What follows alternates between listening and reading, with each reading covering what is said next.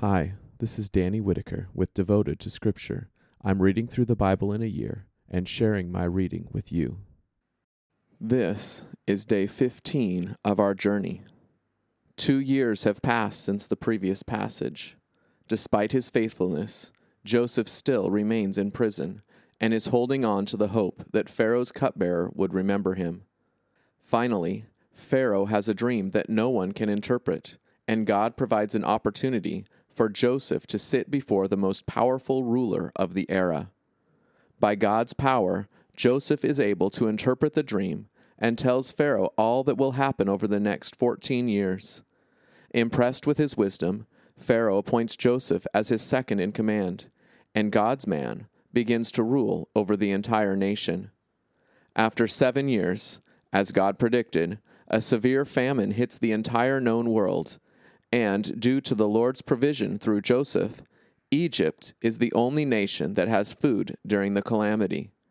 People come to Joseph from every neighboring land to buy food from Egypt's plentiful stores. To his surprise, this even includes his own brothers, a scene he once witnessed in his dreams as a boy. After years apart, Joseph's brothers don't recognize the boy they once sold into slavery when they come face to face with him as an adult.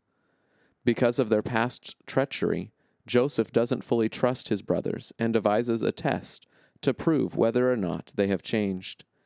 Join me in Genesis 41 to 42 as God provides for his people and fulfills his promises. Genesis 41.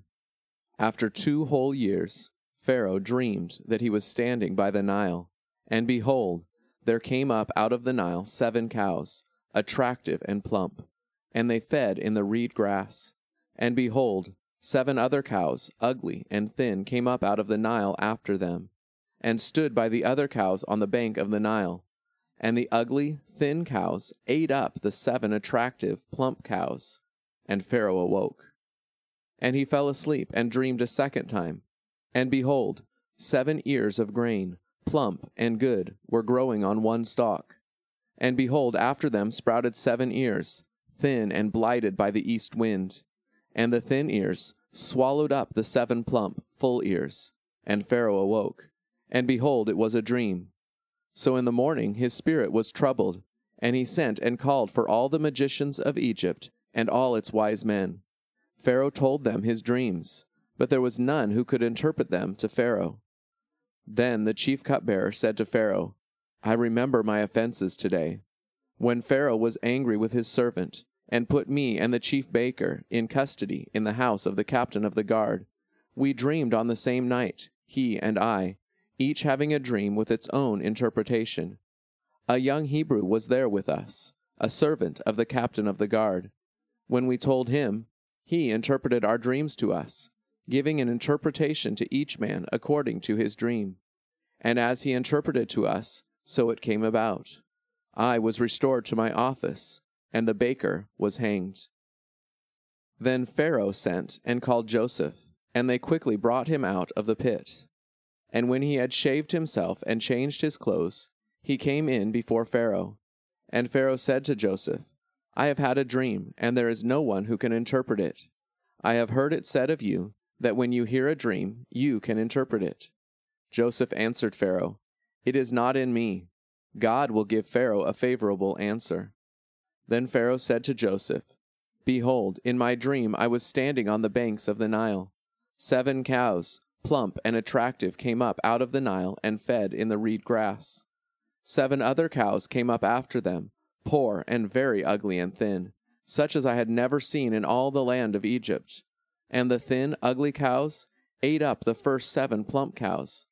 But when they had eaten them, no one would have known that they had eaten them, for they were still as ugly as at the beginning. Then I awoke. I also saw in my dream 7 ears growing on one stalk, full and good. 7 ears withered, thin, and blighted by the east wind sprouted after them, and the thin ears swallowed up the 7 good ears. And I told it to the magicians, but there was no one who could explain it to me. Then Joseph said to Pharaoh, The dreams of Pharaoh are one.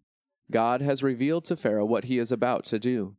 The 7 good cows are 7 years, and the 7 good ears are 7 years. The dreams are 1. The 7 lean and ugly cows that come up after them are 7 years, and the 7 empty ears blighted by the east wind are also 7 years of famine. It is as I told Pharaoh. God has shown to Pharaoh what he is about to do. There will come 7 years of great plenty throughout all the land of Egypt. But after them there will arise 7 years of famine, and all the plenty will be forgotten in the land of Egypt. The famine will consume the land.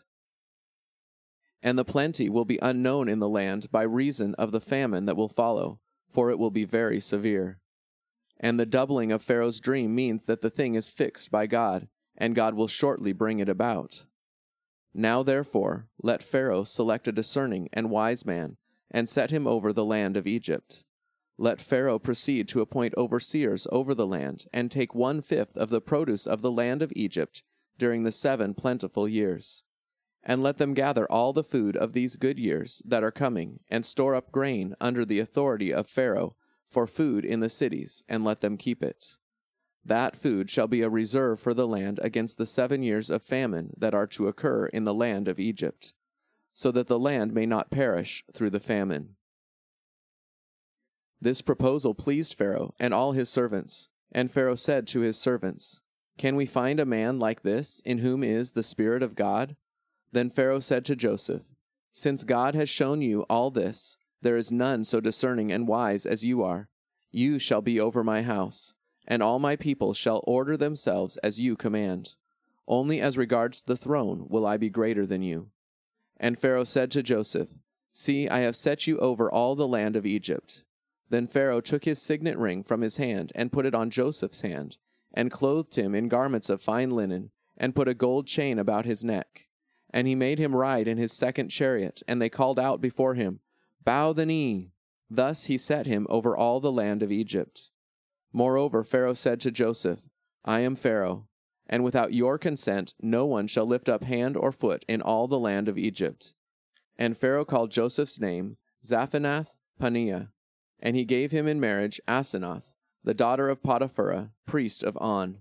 So Joseph went out over the land of Egypt. Joseph was 30 years old when he entered the service of Pharaoh, king of Egypt. And Joseph went out from the presence of Pharaoh, and went through all the land of Egypt. During the 7 plentiful years the earth produced abundantly, and he gathered up all the food of these 7 years, which occurred in the land of Egypt, and put the food in the cities. He put in every city the food from the fields around it. And Joseph stored up grain in great abundance, like the sand of the sea, until he ceased to measure it, for it could not be measured. Before the year of famine came, 2 sons were born to Joseph. Asenath, the daughter of Potiphar, a priest of On, bore them to him. Joseph called the name of the firstborn Manasseh. "For," he said, "God has made me forget all my hardship and all my father's house." The name of the second he called Ephraim. "For God has made me fruitful in the land of my affliction." The 7 years of plenty that occurred in the land of Egypt came to an end, and the 7 years of famine began to come, as Joseph had said. There was famine in all lands, but in all the land of Egypt there was bread. When all the land of Egypt was famished, the people cried to Pharaoh for bread. Pharaoh said to all the Egyptians, "Go to Joseph, what he says to you, do." So when the famine had spread over all the land, Joseph opened all the storehouses and sold to the Egyptians, for the famine was severe in the land of Egypt. Moreover, all the earth came to Egypt to Joseph to buy grain, because the famine was severe over all the earth. Genesis 42. When Jacob learned that there was grain for sale in Egypt, he said to his sons, "Why do you look at one another?" And he said, "Behold, I have heard that there is grain for sale in Egypt. Go down and buy grain for us there, that we may live and not die." So 10 of Joseph's brothers went down to buy grain in Egypt. But Jacob did not send Benjamin, Joseph's brother, with his brothers, for he feared that harm might happen to him. Thus the sons of Israel came to buy among the others who came, for the famine was in the land of Canaan. Now Joseph was governor over the land. He was the one who sold to all the people of the land. And Joseph's brothers came and bowed themselves before him with their faces to the ground. Joseph saw his brothers and recognized them, but he treated them like strangers and spoke roughly to them. "Where do you come from?" he said. They said, "From the land of Canaan, to buy food." And Joseph recognized his brothers, but they did not recognize him. And Joseph remembered the dreams that he had dreamed of them, and he said to them, "You are spies. You have come to see the nakedness of the land." They said to him, "No, my lord. Your servants have come to buy food. We are all sons of one man. We are honest men. Your servants have never been spies." He said to them, "No, it is the nakedness of the land that you have come to see." And they said, "We, your servants, are 12 brothers, the sons of one man in the land of Canaan. And behold, the youngest is this day with our father, and one is no more." But Joseph said to them, "It is as I said to you, you are spies. By this you shall be tested. By the life of Pharaoh, you shall not go from this place unless your youngest brother comes here. Send one of you, and let him bring your brother, while you remain confined, that your words may be tested, whether there is truth in you. Or else, by the life of Pharaoh, surely you are spies." And he put them all together in custody for 3 days. On the 3rd day Joseph said to them, "Do this, and you will live, for I fear God. If you are honest men, let one of your brothers remain confined where you are in custody, and let the rest go and carry grain for the famine of your households. And bring your youngest brother to me, so your words will be verified, and you shall not die." And they did so. Then they said to one another, "In truth, we are guilty concerning our brother, in that we saw the distress of his soul when he begged us, and we did not listen. That is why this distress has come upon us." And Reuben answered them, "Did I not tell you not to sin against the boy? But you did not listen. So now there comes a reckoning for his blood."